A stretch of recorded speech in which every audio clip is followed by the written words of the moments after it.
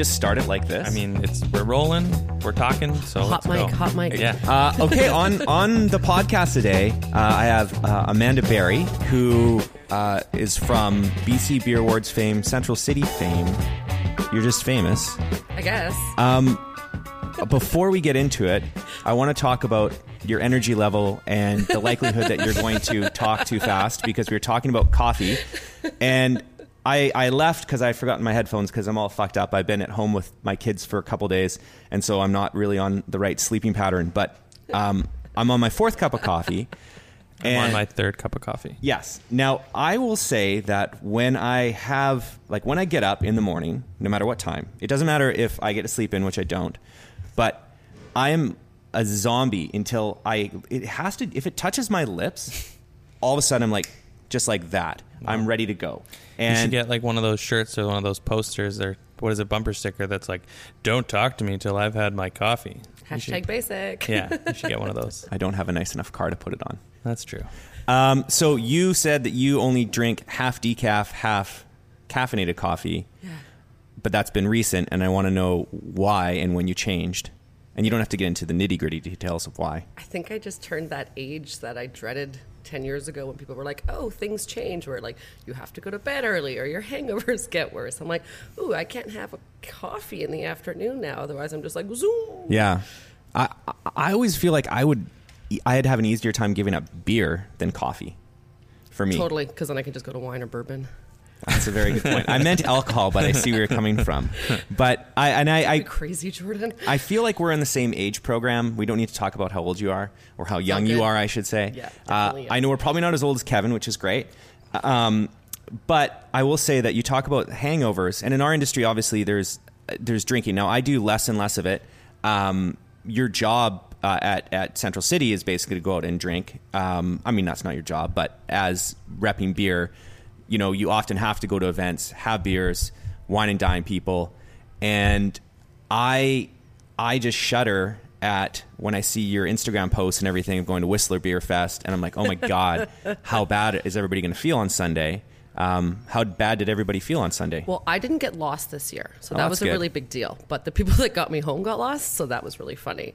I'm not the one that ordered tequila at 1 o'clock in the morning. However, I did consume it. Yeah. But I have my like tricks. I have my coconut water. I have my kombucha the next morning. I drink a lot of water. You know, I'm a professional, so it's like I'm like an athlete. I know what to do to get myself in prime shape. Comparison. And honestly, on the Saturday, I didn't really drink at the festival. It was pouring rain. I just went back to the room and had a hot tub and a coffee and half calf and just chilled out. And it's the water in between that's key. And you're right, you have to become a professional at it. And I find that all these years of drinking beer, I'm really good at monitoring my beer level. Like I never, rarely will I drink too much beer where I feel like a bag of dicks the next day. Mm-hmm. But I was out on the weekend. A friend of mine turned 40.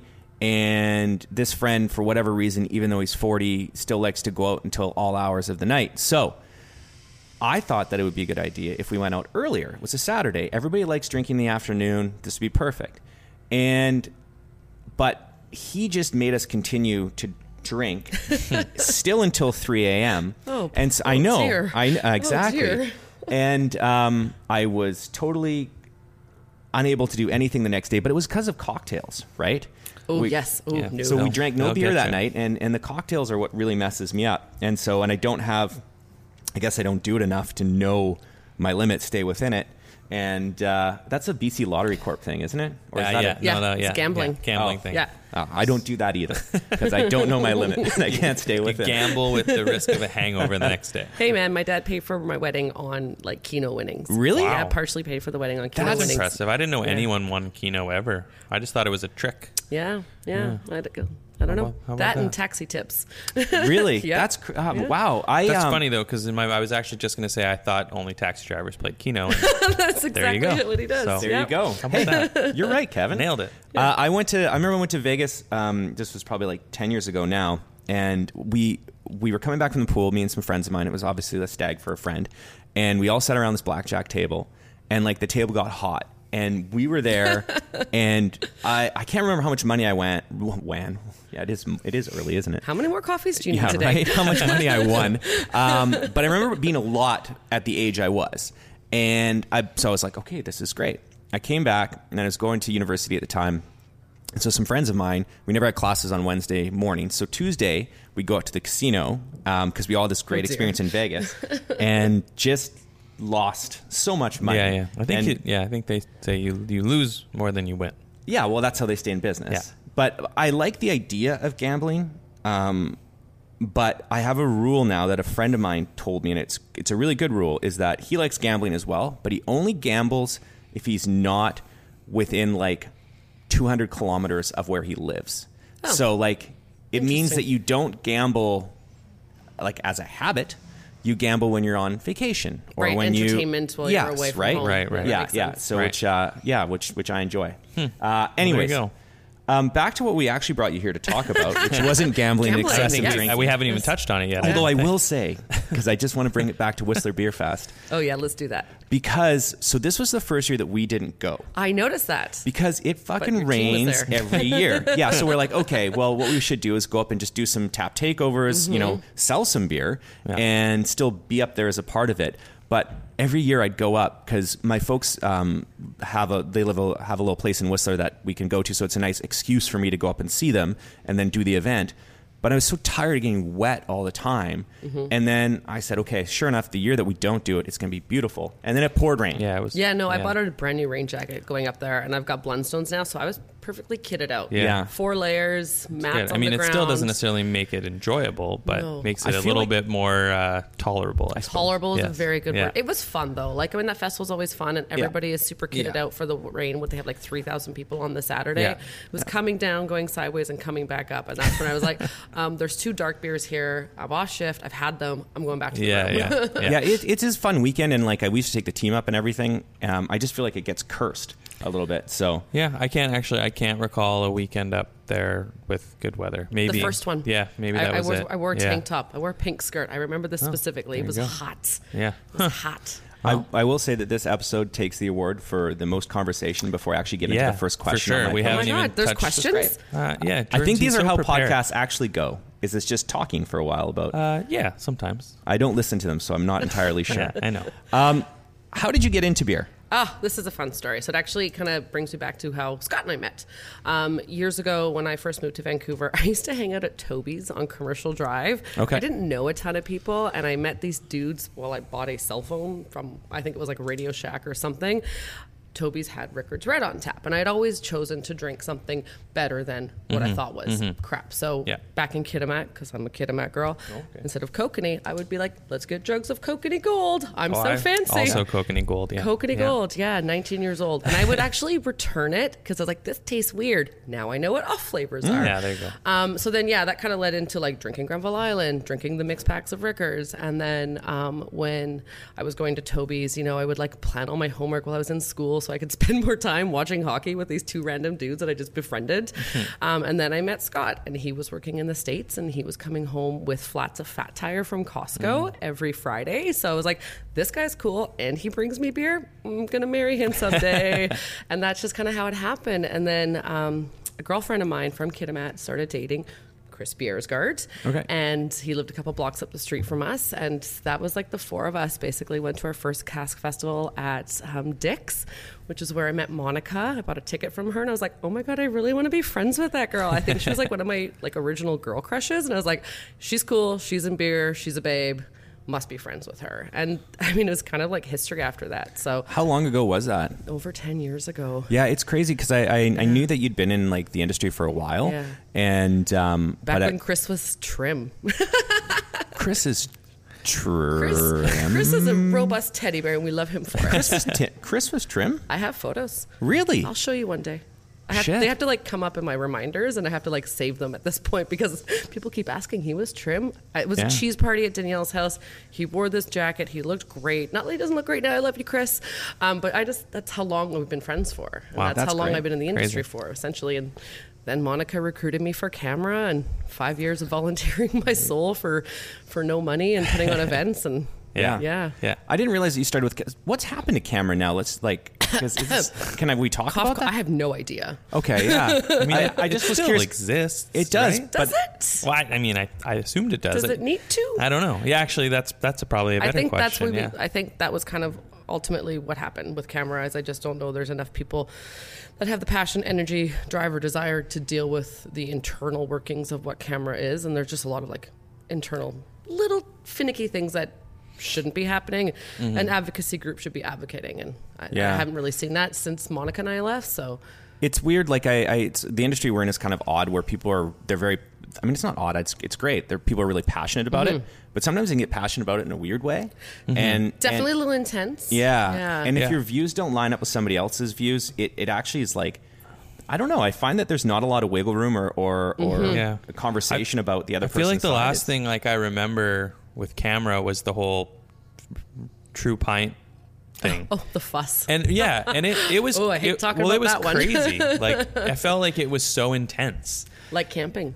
Very intense. Just like that. Like that's one of my Seriously, favorite jokes. I've been saying that for 10 years. Yeah, it's good. I can't stop. No, you shouldn't stop. It's a good ever. one. No, never. Can't stop, won't stop. I have to say this thing. Like Camera, everything that everybody did, thank you. But I think the beer scene has just moved past what Camera doesn't have a point or purpose anymore in the scene, and like everybody is doing something to help beer propel and keep moving. And I'm so thankful for everything that everybody has done. I just don't know if there's a purpose anymore. Yeah. No, I remember going to the Camera events or that was me. Yeah, and their AGMs and everything like that, because you used to be able to get a corporate membership, which I understand why they removed, because I get it if you're anyways. But I always used to have a good time. Like everybody was really friendly. You run into people and but being on volunteer run boards, it is difficult. It is difficult to get anything done, and it can be frustrating, and I'm assuming that that's probably what happened. Also, I don't know what the fuss is that you guys were talking about. So there was like a thing for a while, and it was essentially basically calling out restaurants, pubs, other places for advertising pints but not pouring true full pints. Yeah, and I think it was basically the whole point of it was to fess up to serving size. So it was an education driven campaign to really sort of get people to say, hey, we're not selling a pint, we're selling a sleeve or whatever. But ultimately in the end, I know the execution was wrong. I actually didn't really have I wasn't a big fan of the way it was executed. I think the model itself and the purpose was really good. I just didn't agree with it ultimately in the end, and it was just it was a way to change just the verbiage behind what you're serving, right? And that was the main purpose. Yeah, and I think that was the right sort of idea. It just, I think, as you said, and like I just remember it seeming aggressive and harsh. Yeah. And especially calling out like establishments that also were probably just like, our corporate supporters, or also we're just going like, like we didn't know, or like or calm down, this is totally inappropriate. But anyways, that's just sort of the last. After that, I just sort of feel like Camera, I knew it still existed because I know a lot of people that have been involved, but just wasn't aware of what was going on. This makes sense now because when we started Steel and Oak, and I'd work the tasting room, and I remember some guy came in and he was like really like intense about like what our glass size was. Now, we don't advertise our glasses as any size. It's a glass of beer. And I know. And so he was the one that educated me on that. You might want to edit that out. Weights and Measurements Canada will be knocking at your door. Well, it's I mean, it's just not on the menu. They're 12 ounce, they're 12 ounce pours, but it's a 13.5 ounce glass because, originally, and even still to this day, like obviously our original brewer was German trained, so he was obsessed about like, an inch and a half of head on this thing. And so we're like, well, we can't serve something under 12 ounces. People are going to be pissed. Well, we could get 13.5 ounce glasses, fill it to a point, and then have some good head on it. And then some guy came in and he was upset that the beer wasn't poured to like the very top of the glass. Was he English? Because that's a very English thing is it? As well. Yeah, and I was trying to explain. He's like, well, what size is this? I'm like, it's a 12 ounce pour. And he's like, well, I want 12 ounces then. And I'm like, well, actually, it's a 13.5 ounce glass. This is where this 12 ounce line is. And he's like, well, I don't see a line written on it. I'm like, motherfucker, it's $4.50. Like, And but then that makes sense. Yeah, I mean, that was probably right around that time, or maybe it was just a British guy who was mad that he didn't have a full pour beer. Yeah. And I'm not referring to any particular British guy at all. I'm just saying. We know you're not making fun of it. We're not talking about Adam. It's all. I love you, old chappy pants. Yeah. No, I mean, I used to live in England, and it was like I remember going to the bar and like everybody, you got straight to the line, and like trying to carry 3 pints, proper pints back to my girlfriend. I mean, you're just going to spill most of it by the time you get back to the table, anyways. Yes, totally, 100%. Yeah. Well, and I get it too. I don't. But I'm all for, I think, proper advertising. I agree. There's enough false advertising in the world. Maybe we should start advertising their 12-ounce pours. That's okay. I gotta go do those signs. You just did. It's on the radio. They're 12 ounces in a 13.5 ounce. Different. It's on the. You said 12 ounces. No, I meant radio podcast. It's the radio. I know you two. I know you Kevin. both are very your podcast illiterate. Yeah, I listened to my first podcast today. Guess which one you listened to? It was yours. It was Leah's. Awesome. Yay. Thank you. Very first ever, and not because I just never had the opportunity. I'm a little bit busy sometimes. So. I don't listen to them either. Yes, you do. No, I don't listen to. I listen to mine. I actually haven't listened to the Leah one yet, just because I haven't had time. Because I said this earlier in a different podcast episode, I'm sure, because I repeat myself probably all the time. I don't commute. So like I don't know when I have time to listen to podcasts. Yes. Yeah. And so that's my big problem is that I don't have a drive. I live 5 minutes from the brewery. You live in New West? Yeah, I'm just up the street. Oh yeah. I didn't know that. Oh yeah. Oh, you motherfucker. If you could see her face right now.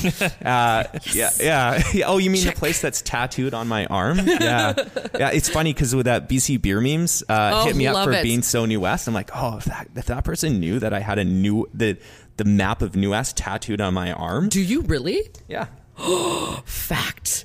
Yeah. Amazing. Yeah. Can't get more New West than that. I think you could if you tried. I think if you just got like a full chest piece that just said like full like old English kind of lettering just says New West right across your chest. Yeah. Yeah. I think it says on the back, we're the real Royal City, Guelph, Ontario. Hey, that's where I was born. In Guelph? Yeah. The other Royal City? Yeah. Look at you now. I know. Both Royal Cities. How about that? You guys are so cute. Kevin. Yeah. Anyways, hi, Amanda. Hot mic. Sorry. How did you get involved with the BC Beer Awards? I think it was a couple years in. I actually had left my day job.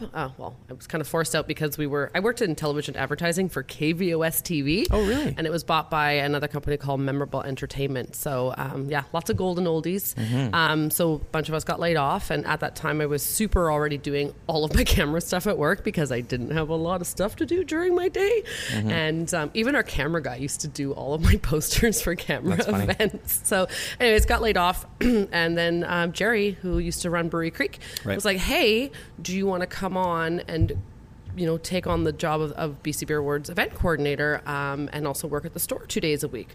I was on EI, working 7.5 hours on a Monday day, and a Friday day allowed me to top up my EI, so it was kind of great, and that's kind of how I got into it. My first event was 300 people, and over 35% of the tickets were like promo, and I was like losing. I was like, I'm not going to make any money off this festival. I made $900. Hey, that was how much I took home. I felt so good about myself. I was like, this is money. So big difference now. So did BC Beer Awards already exist when you came in? Or Yeah. So it was part of ECBW, which I think Leo went over. So Jerry and Chester, they just took it into October. Got it. And then October, I can't remember the year it was declared, but it was declared by the province that October was BC Beer Month. Right. Mm-hmm. Yeah. So then it essentially became the signature events of BC Beer Month. Right. And then, so where was the first event at? So the first event for me was at Chapel Arts. What the hell is Chapel Arts? Like East Cordova. Yeah. It's a cool building. Really cool building. It's right in the middle of, it's like right by Oppenheimer Park. If it's not in New West, I'm not aware of it. It's in East Van, the other place that you... that I go to. The Big Smoke. Yeah, the Big Smoke. Yeah. Okay. So it was super, super tiny. And from there, we went over to the Croatian. And the Croatian, we just had the one room. And then from there on, I was like, well, let's get the other room. Let's get the lobby. Let's get the side room. So, yes, we are going to be at the Croatian again this year. But we're maxed out on space. So, holy shit. Yeah. So are you guys, not to, I mean, I don't know the deal you have with the Croatian Cultural Center, but do you guys always look for other, I mean, I don't know where other spots would be that would... doesn't exist. Mm-hmm. I need a spot that will house 2,000 people, transit accessible. Yeah. I mean, I could pay the rent. I just need something to exist. Yeah. Nothing exists. The usual suspects that you think, all the hotels, they don't work. Carpeted reasons, not enough capacity. The convention center can only de-license 6 times a year, and everybody that gets that delicensed date or for event is grandfathered in for years and years. I do really want the new, when it happens, the Harbor event space. Okay. I will slap down like 5 years of deposit just to secure the Harbor, where's that? You know where the Edgewater Casino is? Oh, that's where the BC Craft Brewers Conference is this year. So we did actually look at that a couple of years ago, but for me, knowing that building will ultimately be torn down, I wasn't comfortable leaving Croatian until I know that we can have a new space secured forever. So they're going to tear down the old Plaza of Nations and rebuild it. Yeah. Great. Yeah. I used to work in that building. Really? Yeah. When I worked for the Beat. Oh, really? The first ever for the Beat? Yeah. Nice. Yeah. Kevin and I are from radio. Yeah. Both. You don't say. You couldn't tell it by the looks by our faces, right? Microphones. That was a knee slap if you guys couldn't tell. Yeah, we picked it up. But I remember the first ever VCBW event that was opening night was at the over in the Plaza of Nations at a nightclub over there. Yeah. I remember that. And I remember having to chat with it was either Josh or Dustin from 33 Acres about Yelp reviews. Oh, Jesus. Wow. I don't know why that sticks out in my head that we were talking about Yelp, but I mean, Yelp still exists, but does anyone pay attention though? Well, Does yeah, it? I think it exists to all Does the it people need that to? No, again, when another you one. Google, like if you Google your brewery name, the Yelp review comes up pretty high. They paid so much money for that, I bet. They have so much. They're the most aggressive salespeople I've ever met. Yeah, like they're incredible because no one wants what they're selling. No, that is very true. But anyways, so that was the first ever BC Beer Awards, 350 people. That was my first one, Yeah, your first one. And then how long did it take you before you moved to the Croatian Cultural Center? The next year. Yeah. So, and that would have been, do you remember what year that would have been? So 2012 we were at Chapel, so 2013. 2013, right? Because we opened in 2014, and it was at Croatian Cultural. I remember that. And we didn't win shit, and I was real pissed. Oh. Yeah, I know. Are you over it?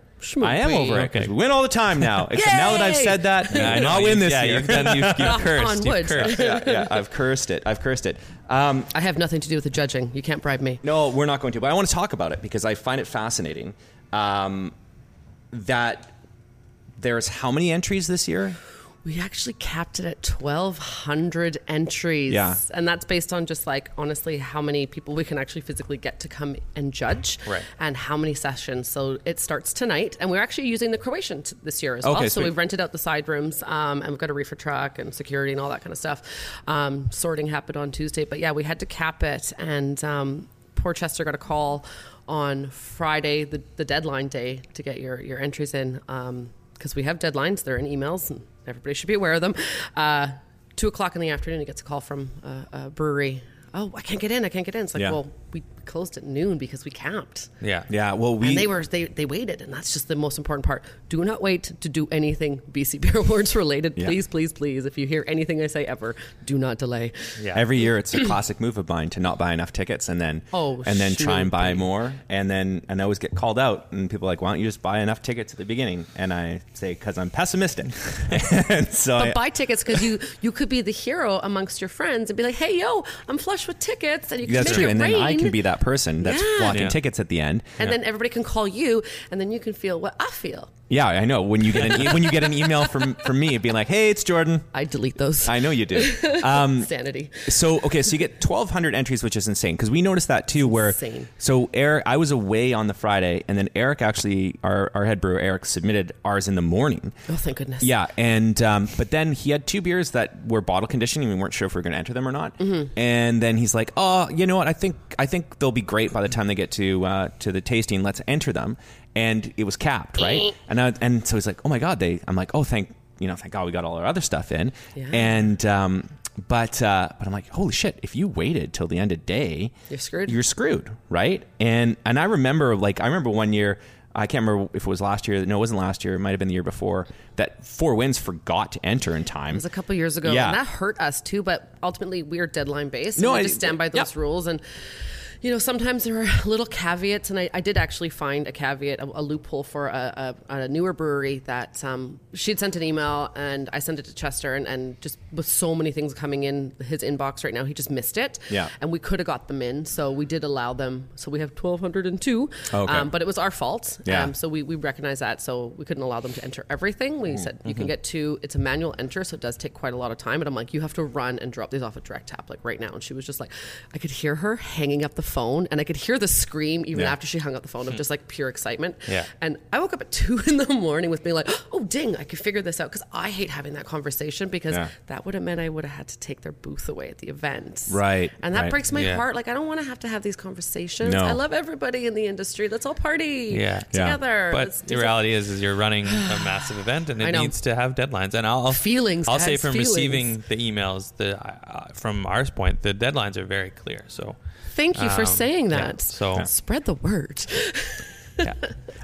So going back to the beer judging process, because there's 1,200 entries. So do you have just like a bunch of volunteers that help sort? Yeah. So we have an amazing team of stewards, and they have been with us for years and years and years. So they come together. The rules are explained, like everything from like what not to do to wearing like no moisturizer with like scents in it. Matt and Chester walk them through the process, and we actually have Jill Plotnikoff. She's also one of our judging helps as well now. So quite a bit of a team that takes care of a lot of those things. So double blinds, and the team of judges are paired up. You know, we've got some high ranked judges with maybe some people that are like a little bit less experienced, but we always have, no matter what, a high ranked experienced judge managing every like judging couple. Yeah. And then, so do you ever think that, I mean, we're obviously getting more breweries that you're going to just have to, I mean, obviously from our end, like to enter a beer, the actual fee to enter a beer is not that much, but then doing the math based on like how many beers get entered, like it's a good amount of money, right? Which obviously you guys need to run the event. Do you foresee yourselves just having more volunteers, more to be able to have more entries as more breweries open up, or do you think that you'll start to limit how many beers people can enter? Well, there's always those discussions like we're going to start limiting amount per brewery. We'll get there at some point because we're going to reach max on our manpower, but we also need more judges. So like if you think you have a really good palate, or you know you're just really into it, go start the training and be a judge too, right? Like we need that extra help, and a lot of the people who do volunteer for stewards and work in the beer, they see it, so they're like, I want to do that, and they get involved in it. But then there's the other flip side of it. It's just really hard to nail down a date for getting a BJCP judge exam run. So that's more of a Matt and Chester side of things. Problem. It's a thing. It's a thing that they'll have to deal with, because I look at it and I'm like, holy shit, like how could you even organize it? Woof. Right? Yeah. Well, because I mean, I know when we're entering them, so like it's very specific now that you got your little label that says your you know what category it's in, but we print it out on cardstock so that it doesn't rip, because it's going on. You fancy? Yeah, well, it's going on beer that's kind of like there's condensation, and so like if I have paper on it, it might rip, and we're double rubber banding it so that it doesn't fall off. I'm like, there must be just a lot of fuck ups where like people get beer and there's like, where the hell did the tag go? And it happens, and that's why there's a system where people enter all the information online, and we can go back and So I shouldn't be that paranoid about it. No, continue to do that. I think that helps us. Just in case. And then when it gets down to the very end, because I can't remember if the Brewery of the Year is a fairly new thing, is it? Yeah, we started that a couple of years ago. And so, as it probably works with any of the other events outside of the Canadian Beer Awards, have an interesting algorithm that they use to judge Canadian Brewery of the Year. How does it work? We also have an interesting algorithm. It's a point system. Chester's got the breakdown, and I think we posted about it last year, but it's based on, it's like how many beers you enter versus how much you, like your placement for second, third, and then it's just like a mathematical equation. So if you entered 3 beers, but you got gold for all 3, and you're probably going to be Brewery of the Year. But if you're a brewery that entered 10 beers and you won 8, but they're all bronze, you probably won't. No, because it actually is a deterrent, or not deterrent. It detracts from the equation if you enter too many beers. So interesting, right? Yeah. You did it again, Jordan. Remember? Okay, so there's... You're just going to win gold for everything. Hey, there you go. You'll be fine. Kev's got a really good video of me from last year. Yeah. Because we did really well last year. You did. You guys did so good. Yeah, I look back, and I think we received the most amount of trophies, but we did not... We tied, I think, with Twin Sails, maybe. You guys were close. But we also enter a lot of beers. And Kev was videoing me as you announced the Brewery of the Year. Because I thought it would be fun if we happened to have won. It would have been a great footage to have had Jordan. Yeah. And so he has this, I wouldn't want to show it to anybody. Oh my God, I'm seeing this after, right? It's my face. It's my face. And it wasn't my face after, like, because 33 Acres won it last year. But I thought that, I'm like, that might be us. And then when it wasn't, I was like, fuck. Yeah. And you could just see, like, I didn't know I was being videoed, so I didn't hide my reaction that well. Yeah, it was pretty good. Yeah. But it was fun. It was still a great event. And, like, the after party at Brew Hall was awesome, too. Yeah. That was just a fun way to, like, because I remember we always used to try and figure out, okay, well, not everybody goes from our team, right? We're big enough that it's hard to get tickets for everybody. Yeah, you guys travel as a posse. I love it. We do like to go. I feel like you guys made a rule because we used to bring our whole team on stage, and now you're not allowed to do that anymore. But we would always like go to 12 Kings and meet up. But then it always felt weird because some people would go to 12 Kings, some would go to the official after party, and so it was just nice that there was a big space like that allows everybody to go to. It was great. Yeah, we had a really good time. Can I plug the after party now? Yeah, please do. We're going back to 12 Kings. Hey. We're actually going to have the entire front and the Roxanne room. And the Roxanne room. The Roxanne room is wonderful. It's great. DJ for the back room. It's great because it's like a weird room, sort of. But someone probably had a prom there. Yeah. But it's got that whole place is I think I encourage people to dress up like it is their prom. So let's do that. That's great. I mean, it is 10-year anniversary this year, so I think we should dress a little fancier. Well, that's great. I'm looking forward to going back to 12 Kings. It's a good spot, and I've got good memories from there. It's actually sing karaoke with you. You're doing it wrong. You need to drink more. Oh, karaoke. Yeah. I remember we sang a Fleetwood Mac song, and that sounds like years ago. A few years ago now. Yeah, at the after party. Okay, do you know I have a motto about Fleetwood Mac? No. Every day I hear Fleetwood Mac, it's a good day, and it's pretty much like every day. That's good. Well, you can be in control of that because you can just put on Fleetwood Mac. But I don't even need to. Oh, I see. It's I'm pretty sure it's playing upstairs right now. It's very well might be. Very well be. Very well might be. So what's your favorite part of organizing the BC Beer Awards?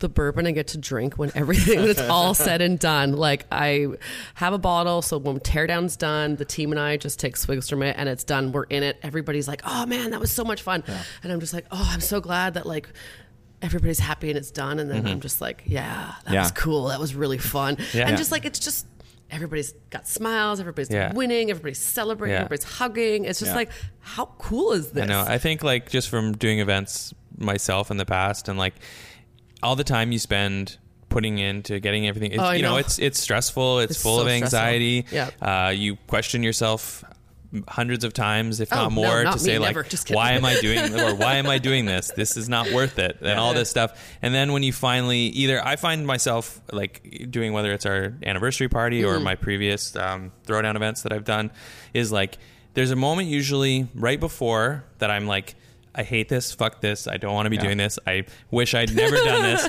And then but then what happens is then about halfway through, I look around and I see everyone that's there enjoying it. And you have that moment where you go like, fuck, this is awesome. You're like, I helped do that. Yeah. And then when it's over, there's that relief feeling, and then you can kind of have that same thing. And like I said, there's usually no better drink than the drink you have right at the end of because we can't drink during the event, right? And that's actually one part that upsets me the most, is because you guys all bring your A game with beer, like all these other like random festivals. The core beers are what more of the breweries bring, the seasonal stuff, but you guys are bringing the weird shit, and I can't have any of it. We shouldn't tell her what we're bringing then. Are we bringing weird shit? Yeah, we're bringing some awesome shit. I can't drink it anyways, I'm sure. Okay, sweet. Yeah, but actually, honestly, some of my favorite things about it is knowing that like right after the first long weekend, I got a cabin somewhere cozy, and I'm just going to disconnect. Nice. And this year, because I've added on managing the sponsorship, because Liam moved to Penticton and opened a brewery. And, congratulations, Slackwater, you guys are killing it. So I've been wearing that hat as well. So it's been extra busy for me, and my poor dear patient husband has been doing so much extra. So I just told him I'm taking him to Mexico at Christmas. Oh, wow. Awesome! Yeah, that's great. So a nice beach is in our future as well. So always have something to look forward to. So in the madness of it all, I know there's something great that I've deserved, and this is all the hard work, and that's what's going to pay off. Sweet. That's great, because I know like every time we see each other, like you're always in a great positive mood. Yeah. But I actually avoid you like the plague on BC Beer Awards, because you always seem so stressed. Thank you. Clipboard. My little clipboard says coach. Yeah. And I'm just like looking for things to like fires, and someone talks to me, and Nick who's at P49, he was like chatting me through one time, like, Nick, I love you, but I really got to go right now. And now he just does the same thing. He just knows that if I'm talking and I'm like gone mid-sentence, he just like, oh man, it's got to go deal with something, and I'll just I'll hug her later when she's a couple old fashions deep.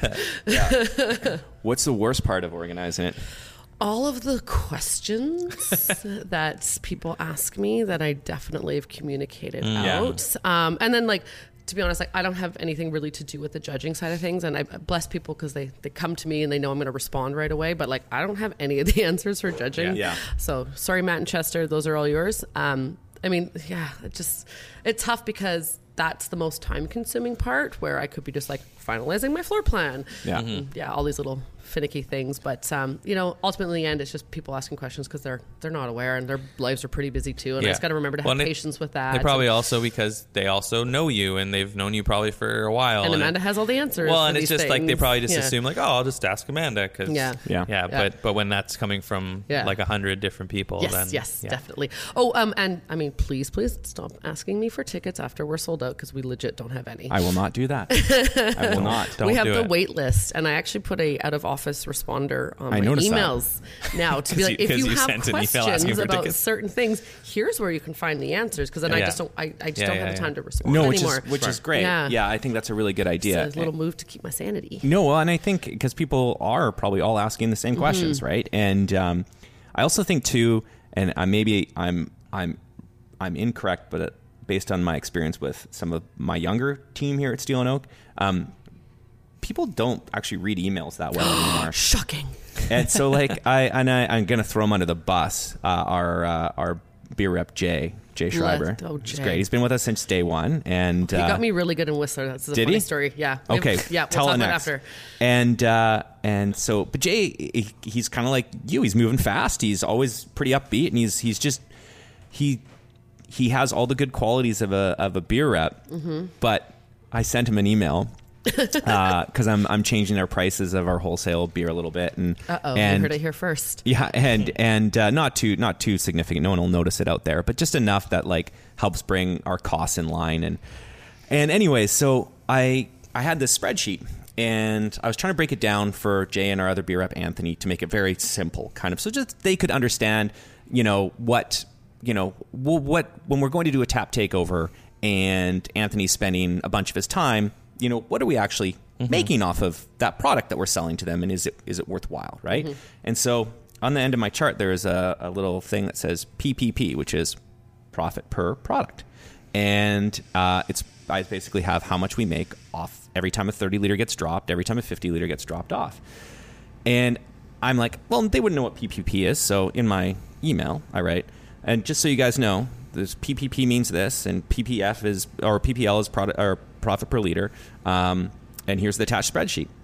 And like 5 minutes later, he hollers at me. He's like, "Hey, Jordan, what does that PPP mean?" I'm like, and then I question myself, and I'm like, "Is it not in the email I sent?" And then I can see the fear on his eyes, and he's like, "Oh, I just opened the spreadsheet. I didn't look at the email." I'm like, come on, man. Oh, man. And so I'm sure that is happening, because I we're lucky Kev deals with it all, but I bet you a lot of breweries are just doing it off the side of their desk, and they're like, it's another thing that they have to deal with, that they want to deal with, but they don't pay attention to it. Well, and there's just so many moving parts to being a sales rep or running an event, and there's just maybe not enough time in the day to retain all those tiny little bits of information. And Leah and I laugh about the amount of times breweries come to us with silly little questions, and I feel like sometimes we should keep track of the really weird ones, and just here, share this with you, so we could laugh at each other's this is what somebody asked me. It's like, oh yeah, well, I got this one for you. You know? There's some just weird stuff out there. So tell me your Jay story.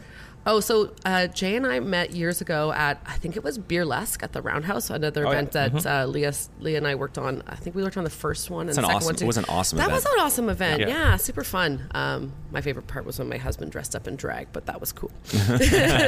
Anyway, so Jay and I were just throwing coasters at each other, and that the coaster game, the old coaster game, that has just led into this thing now where whoever sees each other first at an event grabs coasters and MacGyvers to be hidden so you can't see the other person or they can't see you, and you just throw coasters at them. So I'm in Whistler, I'm outside at the Beacon on the patio, I go inside, I come to that first table when you walk in the door, and I'm chatting to some of your guys' team, and Oscar's there, and he's just kind of looking at me funny. And I turn around and Jay's there, and I just stop, and he's just making it rain coasters on me, and I just put my head down and he just dumps them all on me. Apparently he saw me coming, and he flew over top of the crowd to get coasters. because he knew, because I've won 4 times in a row. Yeah. So he really needed to redeem himself because he knew that if I saw him, it was going to go down. And that's why Jay is not going to be allowed coasters anymore. Yeah, I think they're never stealing out coasters, though. They're always other people's. Yeah. Okay, never mind then. Yeah. But I mean, I definitely got him pretty good this past summer. Great. Yeah. So it's our game. So if you guys see either of us, don't tell us. You're going to ruin our fun. I was just going to say that I've been a bystander in one of these it's funny, encounters. isn't it? Yeah. It was terrifying. we was in Victoria. Why is it men we were like pulling up? No, it was before. Yeah, we were in Victoria. We were pulling up to Swans where we were staying. Yeah. Jay was driving. I was driving. Yeah. And he saw you. And he freaked out. He was driving. He saw you, and he pulled the car over like so fast. Didn't even all of a sudden he pulled the car over. Okay, this is unsafe. Jumped I don't out. like this. It was unsafe. I was scared. And he pulled the car over. He jumped out of the car. He ran to the trunk. He grabbed. These ones were stealing out coasters. We have a rule now. And then he just took off. He literally just took off, and I was like. Just sitting, I'm like, what is happening? But you can't ask questions because you can't take his attention away from the fact that he. And anyways, then he was back a few minutes later and filled me in on what was going on, and I was like, dude, that was crazy. And I didn't know what to think. So, anyways. All right. So before we get into the last half of it, let's open a beer here. Sure. And then it is nice. Yeah. So are you recording, Kevin? We're good. Okay. Yeah, well, perfect. we're drinking Pandan from Daggerad, and it is a coconut porter seasoned with pandan leaf, and it is very good. Yeah. Not that I would expect anything not good from them. This is Beer Life with Jordan Foss, sponsored by Daggerad Brewing. I'll send Mitch an Ever email. been to Burnaby? No, I know that, but you should go. Well, passing through. It has a little my business card tagged it because as a problem that we have is we get lots of delicious beer brought to us, and so it goes in the cold room and it sits on the shelf. But then, we don't drink every day, although I know people think we do. It's a way of life. Sometimes. Yeah, but then it gets lost. Yeah. It starts, and so every once in a while, Brian will be like, "You guys need to change. We need to clear out the cold room, tag things you want, and things you don't. We'll put on the shelf for everybody else to take." And it's frustrating because you go through there, and sometimes there's the Daggerad ones and the Fieldhouse stuff is great because it lasts. It's normally like a farmhouse or something that actually tastes okay when it ages. Yeah. But then there'll be some double IPAs from I had one Boombox and Twin I had Sails one in the the other back. day that was like a gigantic one that Ben had brought up, and when he came to brew with us in January. and it was like Jesus. it was like an other half collab beer. Oh shit! You didn't drink that? Well, it ended up on the shelf that was available, so I grabbed it. But it was definitely good, Past its prime. but it was not at its peak. But Yeah, well, because then you feel guilty. You're like, oh, all that, and I'm like, oh man, Ken brought these over, and now they're in the back of the shelf. I can't tell him that we didn't drink them. Yeah. But it's a problem. I think he has the same problem, though. I'm sure. Would we consider it a problem? I think. I mean, there's definitely, we're talking real first world problems. Yeah, it's here. you look at all the beer you have in the back, and you're like, I'm rich, bitch. Yeah. The rest, the tasting room staff's like, why can't we touch that shelf? There's no You one don't drinking. appreciate no one's it. drinking Don't that beer. touch it. Don't touch it. So this one had a team tag on it because I tagged it. I'm like, we should drink this with the team so that we any beers that It's Team Jordan, Kevin, and Amanda. Rah, Yeah. rah. Well, I'll give it to the rest of the team after. Oh, okay. Yeah. Yeah, that'll last. Anyways, That's divine.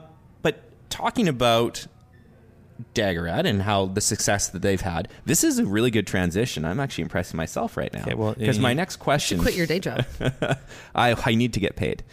We don't have any sponsorships for the not podcast yet. Daggerad. Yeah. In your opinion, being in the industry for as long as you have, are we in the best spot that BC Beer has ever been in right now, in your opinion? I mean, we're in a really, really cool spot. I remember when it wasn't this cool, and I remember when seasonals were super novelty. I think there's just so much going on. I mean, we're in a really good spot for what breweries are producing. I think we're in a really shit spot for how people are being loyal to breweries and the whole ticking nature of I have to have a sip of this beer and then I ticked it off. I've had it. It's calm down. Right. It's just beer. Yeah, I think that's just.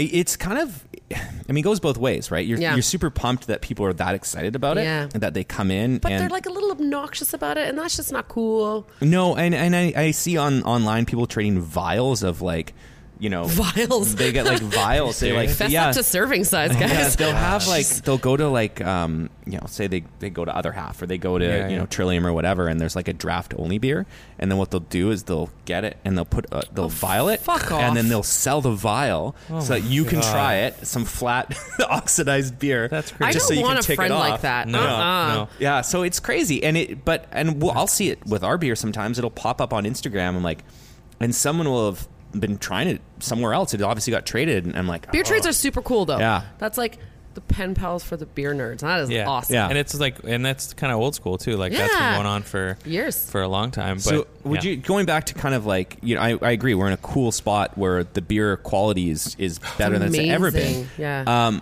But I guess to touch on what you talked about with the ticking nature of that, I think it's hard for breweries to understand what beers they should continually make. Yeah, right? because like it's just, I don't know, it's just this weird thing. I mean, I used to work in fashion, and we would trend like a season and a half in advance, but you can't really do that with beer. No. Honestly, I was super appreciative of that flagship February that started last year. Right. I think we should make a really big campaign this year to get on board and like get BC on board with that, and just like help breweries promote the beers that pay the bills. Because I'm telling you, that milkshake coconut whiskey age whatever is not going to pay the bill. That beer is going to cost you so much damn money, you're going to lose money on it. Yeah, and I mean, Daggerhead talks about, when I'd been on the show, I think he touched on it, that like their best beers are their flagship beers because they spend the most time perfecting them. Yeah. But I also understand that, we're in an Instagram nature or Instagram kind of world now, and people, want to post what's new and what's cool. And I even noticed like with our own traction on social media, like, I could post about our flagship beers, and it's not going to get as much action as when I post about something new that we have. You should put a puppy in the photo.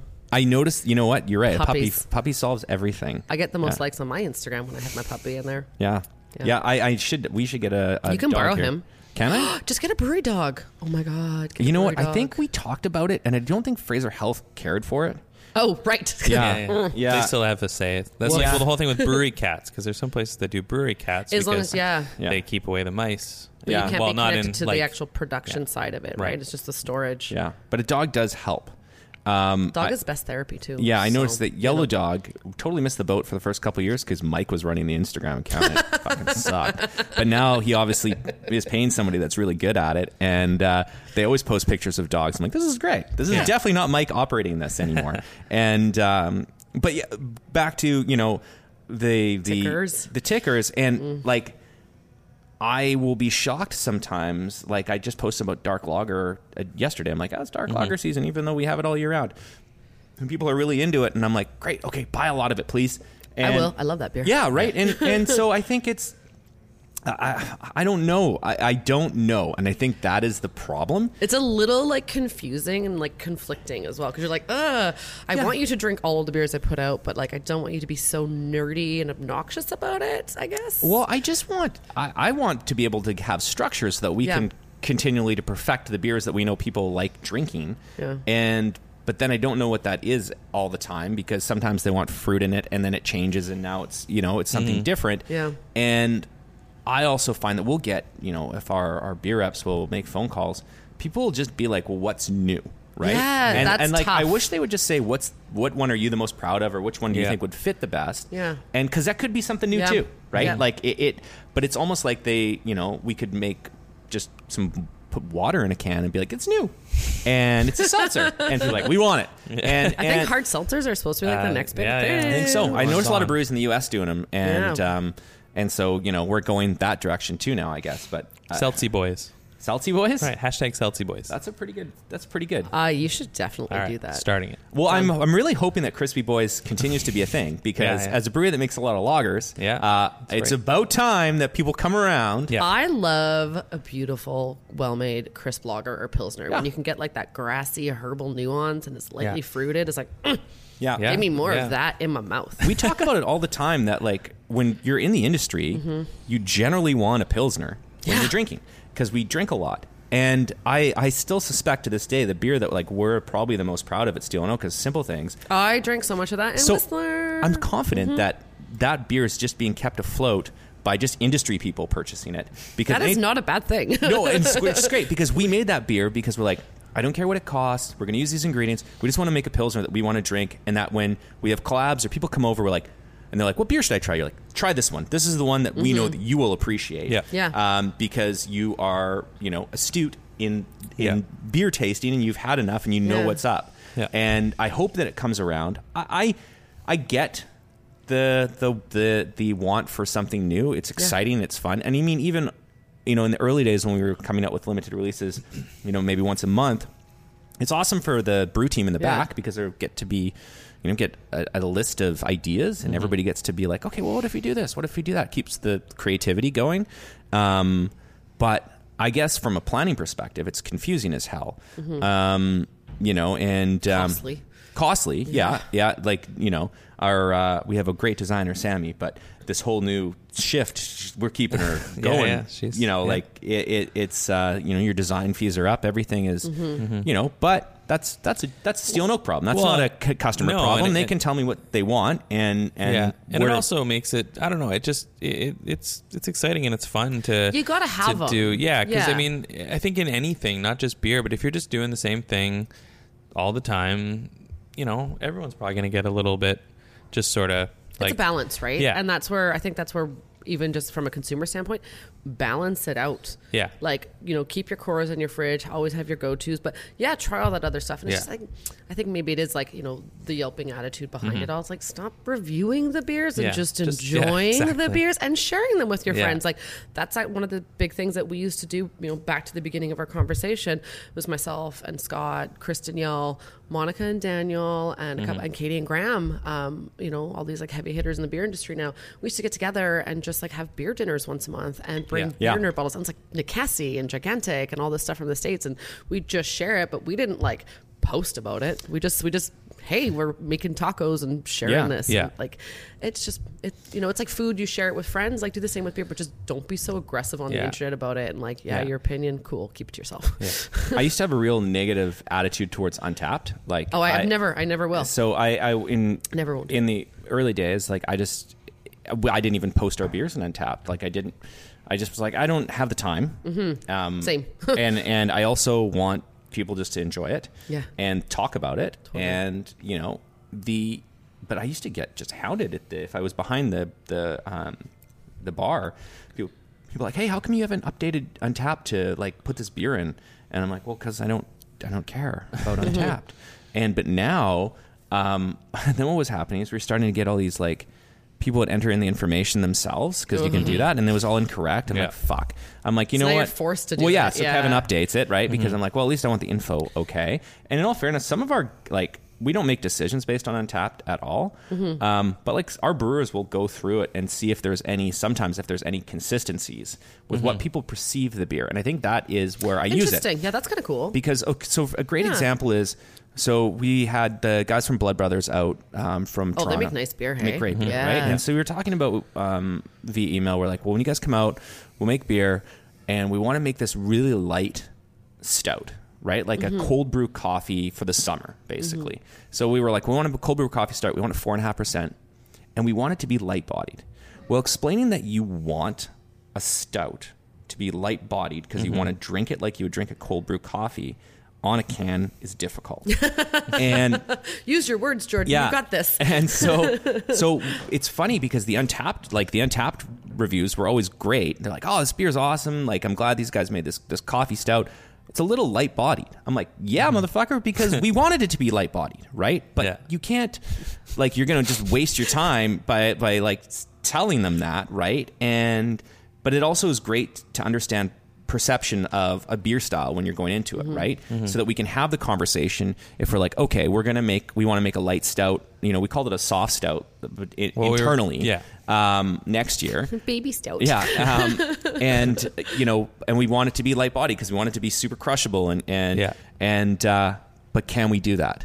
Because will the perception be that this isn't the way that people perceive that beer should taste like, right? And it's the same thing with like hazy IPA. Like we make hazy IPAs, but we always make sure that it has a little bit more of an assertive bitterness on the finish. We just released one with a bitterness too, and I'm like, because we just internally don't like the sweetness on the finish, so we make something that's juicy and then has a bit of bitterness to it. But the understanding that people that maybe were brought up on hazy beer, like people that are fairly new to craft, maybe like, oh, it's not, it tastes too bitter from what it's not IPA a chewy tangerine bomb. Yeah. What is this malarkey? I had a weird or sort of a interesting like sort of sidebar here, but like when we were at GCBF a few weeks ago or whatever, and we poured no hazy beers. They were all clear beers. We were pouring our Parkade, which is the West Coast IPA. Yeah. But on our sign, it just says India Pale Ale. And the amount of, I'll say, early 20-year-olds that came up and ordered the IPA, and they'd get it, and I'd pour it, and they'd look at it, like look at their friends kind of thing, and then it wasn't hazy. Yeah. And then I'd see them take a sip, and they would just be like, and they did not like it. Yeah. But it was just not what they're, because the hazy IPA has just been so massive for the last few years that if you're new to drinking craft beer, you may not think anything else that is those an IPA. West Coast IPAs are kind of got this beer industry started for sure. in BC. Yeah, it was super interesting to see. But I like that breweries are starting to make the West Coast IPAs again, and you're starting to see them. And a lot of the ones that have stuck around, like that have been around for, at Central City, like that original Central City IPA that you guys still do that's been around and takes us 5.5 weeks to make that beer. Wow. Really? That's great. That's why we have so many tanks. That's cool. That's awesome that it takes out, like, because some people can pound these out in 10 days, right? Good for them. Right? But adorable. we always we'll can our IPAs at 4 weeks, but we actually sit on it for another week. So we don't perfect. And I remember I like that. when we started making hazy beer, because that's what the people want. Oh, I used to read on the internet, what's it, hazy Flock like Boys? the kids like it, and then the guy from the LCRB is like, you can't put that on the internet. I'm like, okay, and hazy like the Instagrammers want it. Yeah, you're right. That's probably more like it. But I remember Matt from Superflex telling me that he's like, our beer always tastes the best like 5 to 7 weeks. Totally. And so we delay it, and it just rounds out the sharpness that can happen if it's too early, and but then it has to get off the shelf fast too, right? So we're cognizant out of the cooler, because you want that beer in the cooler. Well, the cooler shelf. Yeah. And we've been talking about this because we are going to. You heard it here first. Well, we're going to release we don't have a flagship IPA at Steel and Oak. We've never really done it. And part of the reason why we were doing all these limited IPAs is trying to just dial in what we really want ours to be. So I think we'll actually stray away from doing limited release IPAs for a while, and we'll come out with something that will be around long term. Nice. And then we can let our brewers stretch their wings doing other cool shit in limited cans, and not just feel the pressure and the strain to try and reinvent a beer style every friggin' month, right? And but going back to, and this beer will be hazy with a bit more assertive bitterness on the finish, but I like what hazy beer has done to get people into beer. Yeah, it's definitely more approachable IPA. It's a new market, right? And I think, like you said, Kev, like when people come up, that's what they expect now, which is hilarious because I remember when we used to make ESB back in the day, and like I love an ESB. Me too, but nobody that wants to spend money does. So people are afraid of ESB because it's unknown, and then if you say it's an extra special bitter, like, oh my god, what is this thing? I actually have a great story about ESB after. We'll talk about it after because I do too, which is okay. So but I'll actually go into my story right now. That's what I was going to do. So I remember taking our ESB. We never filter any. We don't filter anything, and in the early days, we didn't even have bright tanks because we were just draft only. So we just go off the fermenter, and so sometimes the ESB would be a little bit cloudy. Oh right? Dear. Yeah. But I remember being at an event at our local homebrew shop, and we were judging. They were actually having to. The homebrewers were trying to replicate ESB, and then we would judge which one was the best. At Barley's? At Barley's, yeah. Yeah, okay, I remember that. Which is a great homebrew shop. Yeah. And plug for New West. It is, yeah. And it's a good spot for sure. If you're not in Vancouver by Dan's Homebrew, it's like it's the spot you should go to in the burbs, there's a couple for sure. shops now in the city too, which is great. And they stock up great too. They have all the right gear. So Beer Life, brought to you by Barley's New West. That's a good one, actually. That is. Sponsorship's pending. But I remember somebody being like, I really like your ESB, but sometimes it's a bit hazy for me. And I'm like, oh, okay. And now... But hazy isn't even a flavor. It's just an appearance, so that blows my mind. Yeah, and it still tastes the same. Yeah. And sometimes with the yeast and suspension, it actually tastes a little bit better. And But it always just, I was just like so frustrated that I'm like, we're just trying to make this as natural as possible, man. And maybe, you know, something got shook up. Maybe your growler got shook up on the way here. But and now if it's too clear, I'm like, people aren't going to want that. Like when we made that West Coast IPA, Parkade, like normally we'll make, if we do a limited hazy, we'll do 50 hec and that'll be that. But Parkade we do 30 because we know not as many people want West Coast IPA anymore. Interesting. Yeah.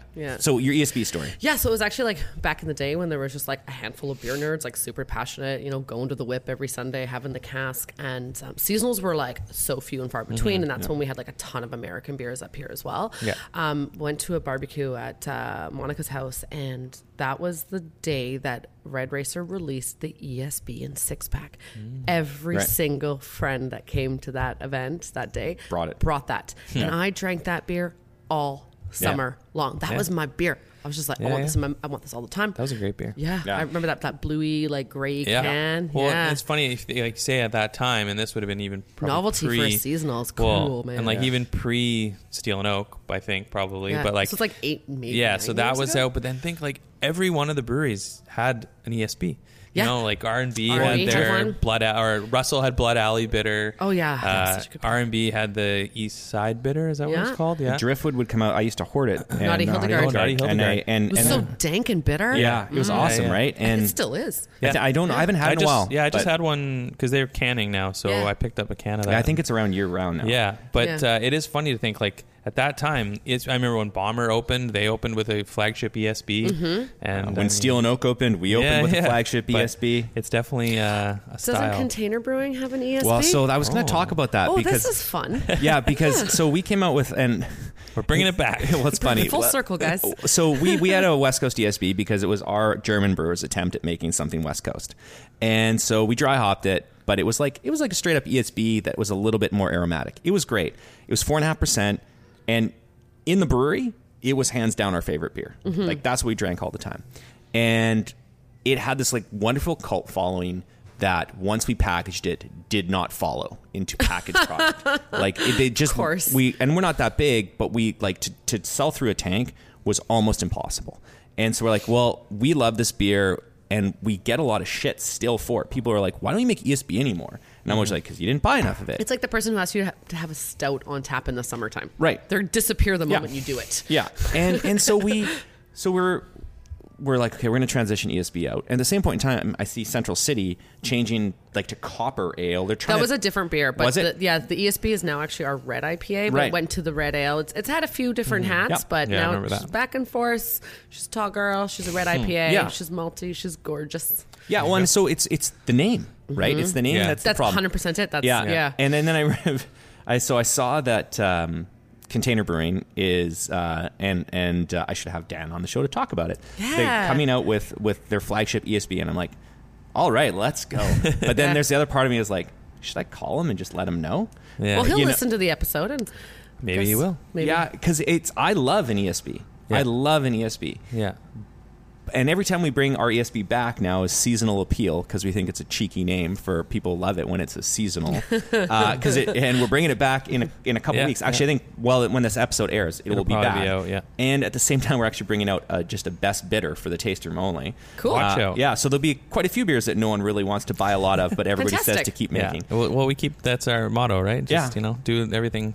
But I hope that Container knocks it out of the park. I haven't had the ESB yet, but I hope that people buy the shit out of it. I think they will because their branding is super on point and it looks different and nothing else on the shelf looks like what theirs does. And their beers are popping, I find. Yeah. Good. I'm really looking forward to those guys opening. Yet to try them and visit them. Don't worry, your ESB will just be just Everything will be fine. And the other thing, too, is if it's not and no one buys it, don't worry. We will. No one cares when you take it away and bring something new. Well, like 5 people care.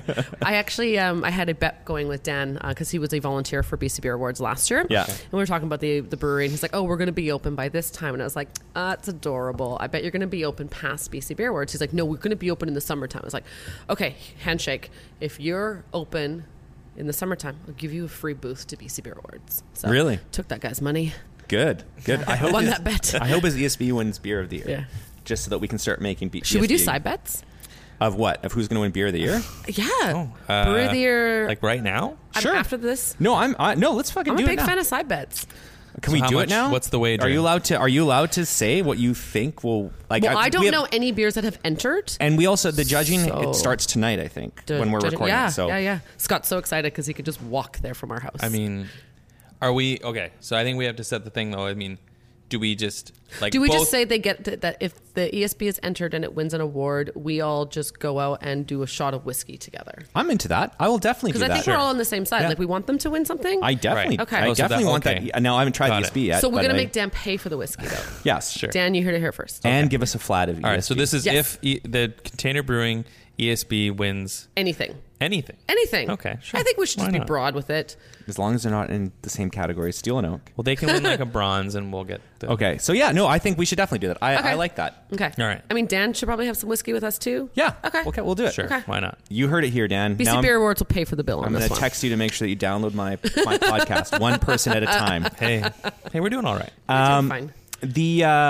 Okay, well, who do you think's gonna win? I mean, that's a loaded question. Honestly, I don't know. I mean, like, there's so many brewers out there that just do so many things that I'm like, oh, that's my favorite from them, or like, I love what they do here. Like, the Lupolo, slow pour Pilsner just makes my heart sing, and like, I want that to be like beer of the year. But I can't say any of these things because I'm not in charge of judging, and I have, I mean, but I think I want Red Racer to win a bunch of stuff, but like, I work at a brewery and I stay away from judging. And that's the thing. Like on our end, I mean, if we're guessing who's gonna, or if we're picking who's winning Brew of the Year, obviously, I think Jordan and I both are going to say Steel and Oak because we would like that to happen. Yeah, I think, but I am also a realist in like we enter. I think we enter a decent amount of beers because we have a lot of beers, and we are also proud of all of our. Should be. You make wonderful beer. Yeah, I mean, anytime like when we won for Simple Things Pilsner at the Canadian Brewing Awards, I think that's always the most proud that we are. Validating, right? Yeah, awesome. We win dark lager at everything all the time. Yeah, and so, but we didn't win at dark lager at BC Beer Awards last year, so I'd like. That's always a weird one. Get a comeback. I know, it's okay. Yeah.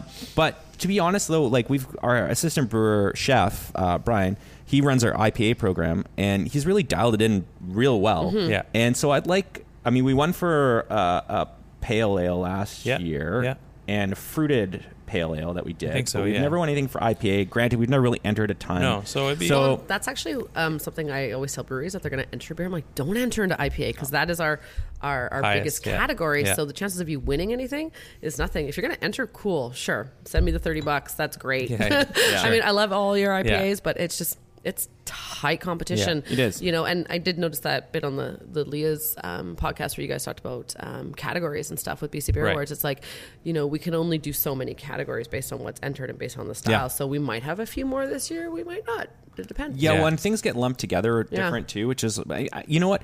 We broke out hazies last which is year, great. Which is cool. So and I never know. I actually think that the BC Beer Awards does a pretty good job of when they group things together, right? Thank you. I can understand that, like, we'll enter, there's probably not a ton of amber lagers getting entered anymore, right? But we still have red Pilsner, and so we entered it in there. But it'll get lumped into a broader category.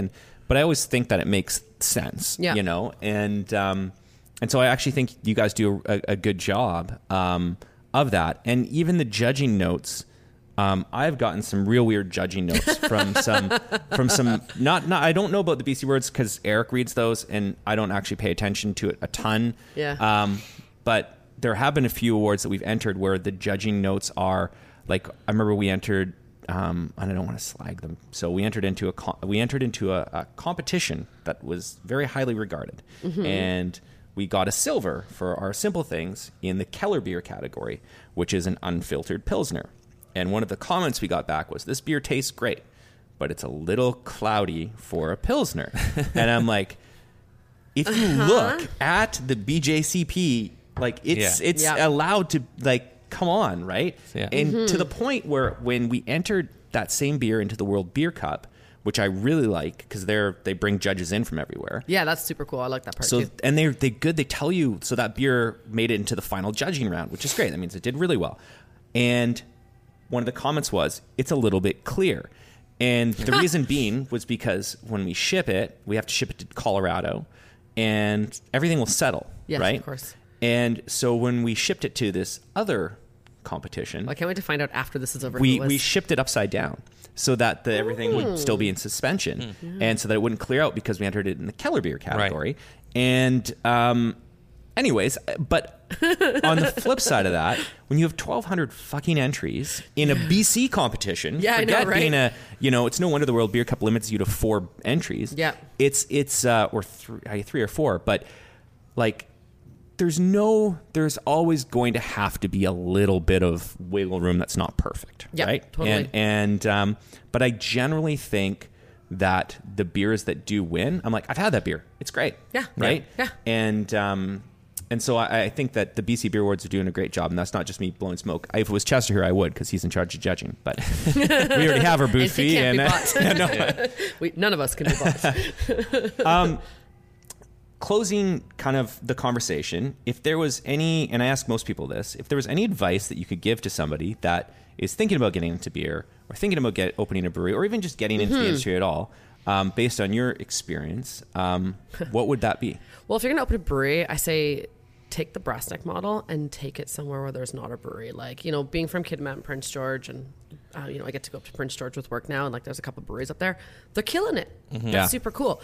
Vancouver's saturated, the Lower Mainland's saturated, Brewers Row saturated. Find a little pocket and go there. But also make sure you make good beer, because the last thing you want is those people going to your brewery and be like, this beer is great. And like, then you have an experienced beer person go there and it's like, this is all crap. Yeah. So it's like, know what you're doing, do your research as well. And like, for anybody who wants to get involved in the beer industry, and I get that question all the time, like, can we sit down and have a chat about, being a beer rep? Can I buy you a beer? It's like, actually, no, we can have a phone call about it, because I don't really have the time for that. But it's really do your research, get involved, go out there, get to know people. If you want to run an event, like Leah said, go and see all these other events, go do them, go volunteer with them, or maybe just don't, because as a person who works at a brewery, it's event season and we're all exhausted. Yeah. And it's like the last thing we need to do is get paid in exposure dollars, because it's tiring sometimes, as much fun as it is going to Whistler and throwing down our new hazy and our blonde ale, like it can be exhausting. Yeah. So,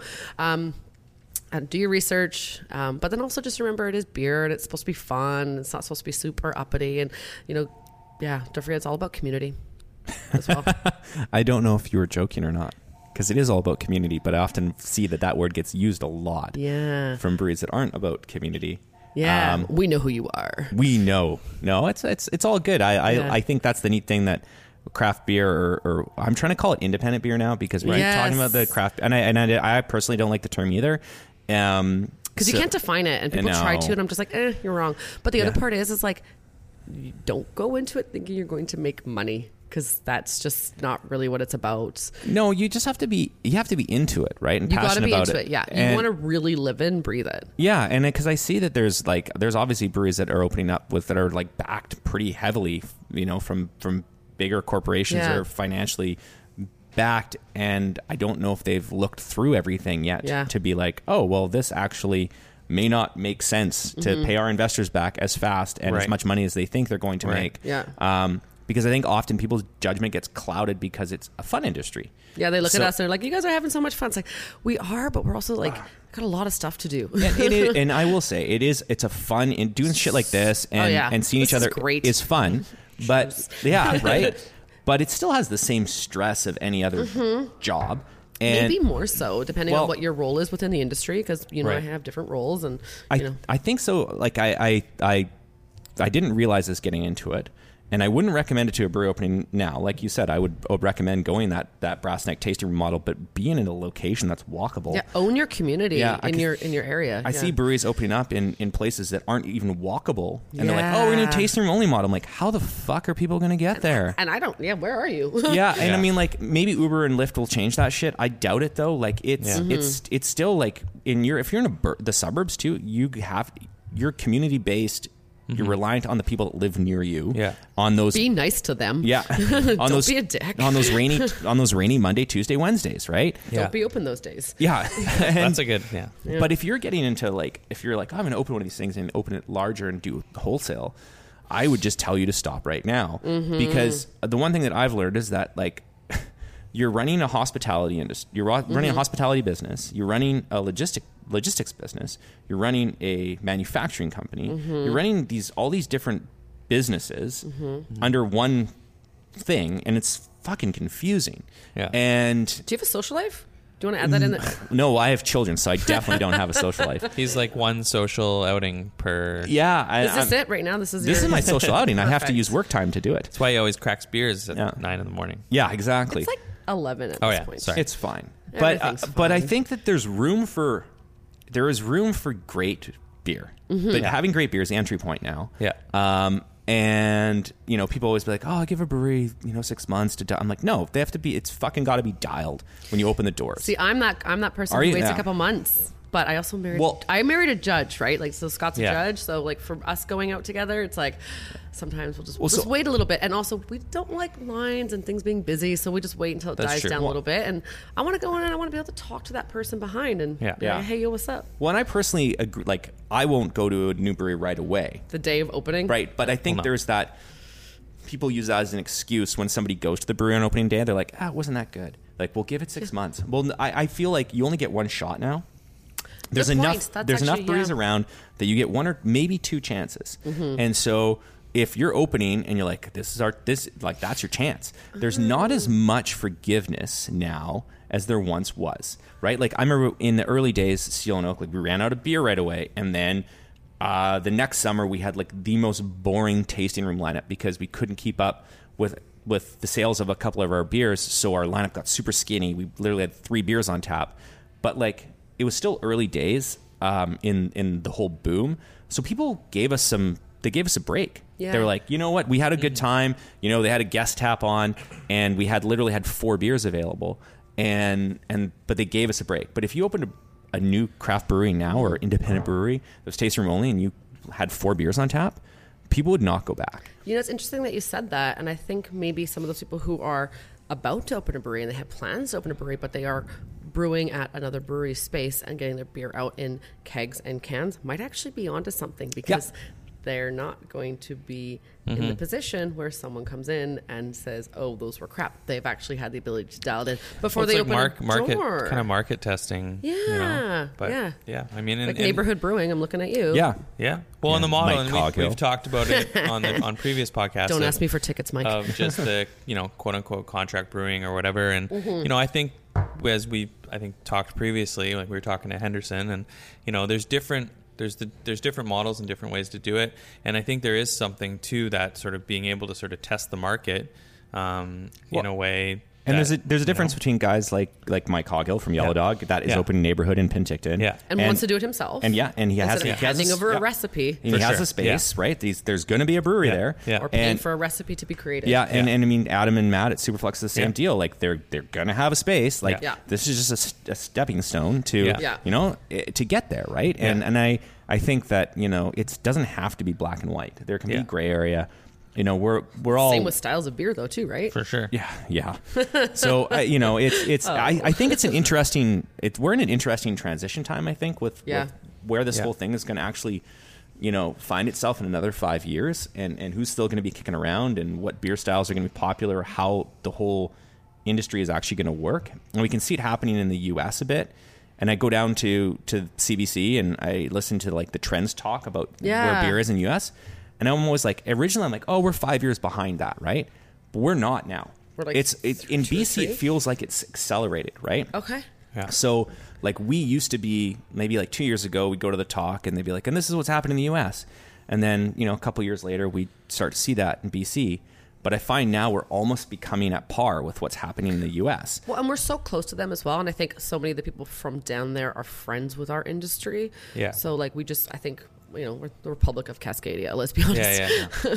Well, I think you can thank and that's we talk about a lot of the issues with social with Untapped and sort of like things like that. But some of the benefit though is the connection that it's created between having friends and stuff in these beer scenes that are a bit more established, like in time, whether it be in the West Coast, California, Oregon, whatever. But like, I think part of the reason why we're a little bit more on pace is because there's just so much more information being shared among those breweries that then we don't have to feel like we're behind the times or whatever. It's not like we're... No, you're right. You don't have to rely upon somebody coming up to a bottle share and be like, I had this. And you're like, that's interesting. Yeah. Through the channels. Yeah. People are already following. I mean, even our breweries, we're following all the the important breweries in the U.S. are people that we look up to or think are doing cool shit. And so we're well aware that this hard seltzer thing is coming through. Right. Not that Steel and Oak's doing it, but like it's a thing. It's coming through. I mean, we said we're never going to make IPAs, so... I don't know if I said this before, but I never... people think you said it. People think that I said that Steel and Oak would never make an IPA, which is bullshit. Okay. And I never said that.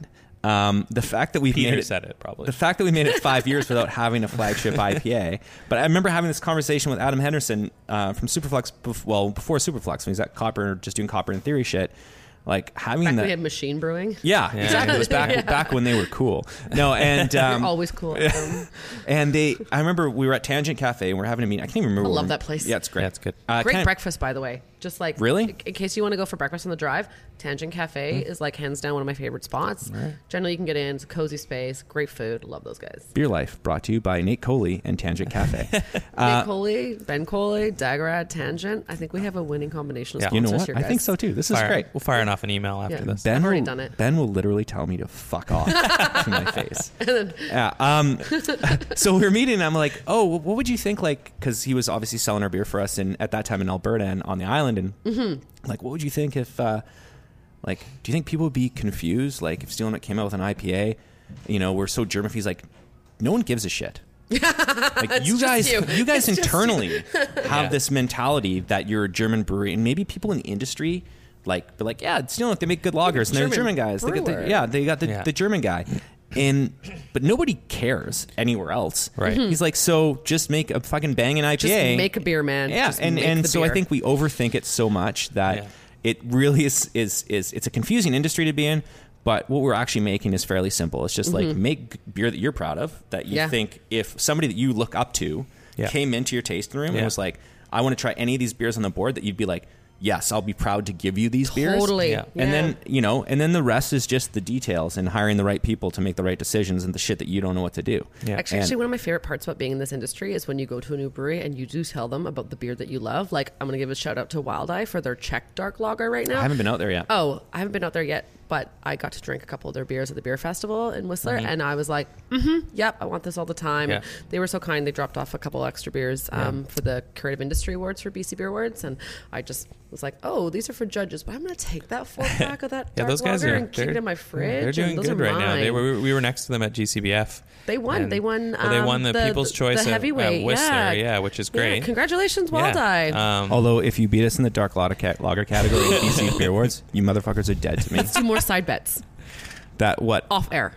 Okay. Because we love them and we love you, and I don't know them, but they're dead to me if that happens. Oh no! I don't want to know. I don't want to know. I feel like we started a rivalry. I do want to know. Whatever. They're a North fan. They got enough rivalries of their own. Yeah, that's true. Yeah. Oh shit. True. Yeah, I can barely get out of New West, so I'm not going to North Van anytime soon.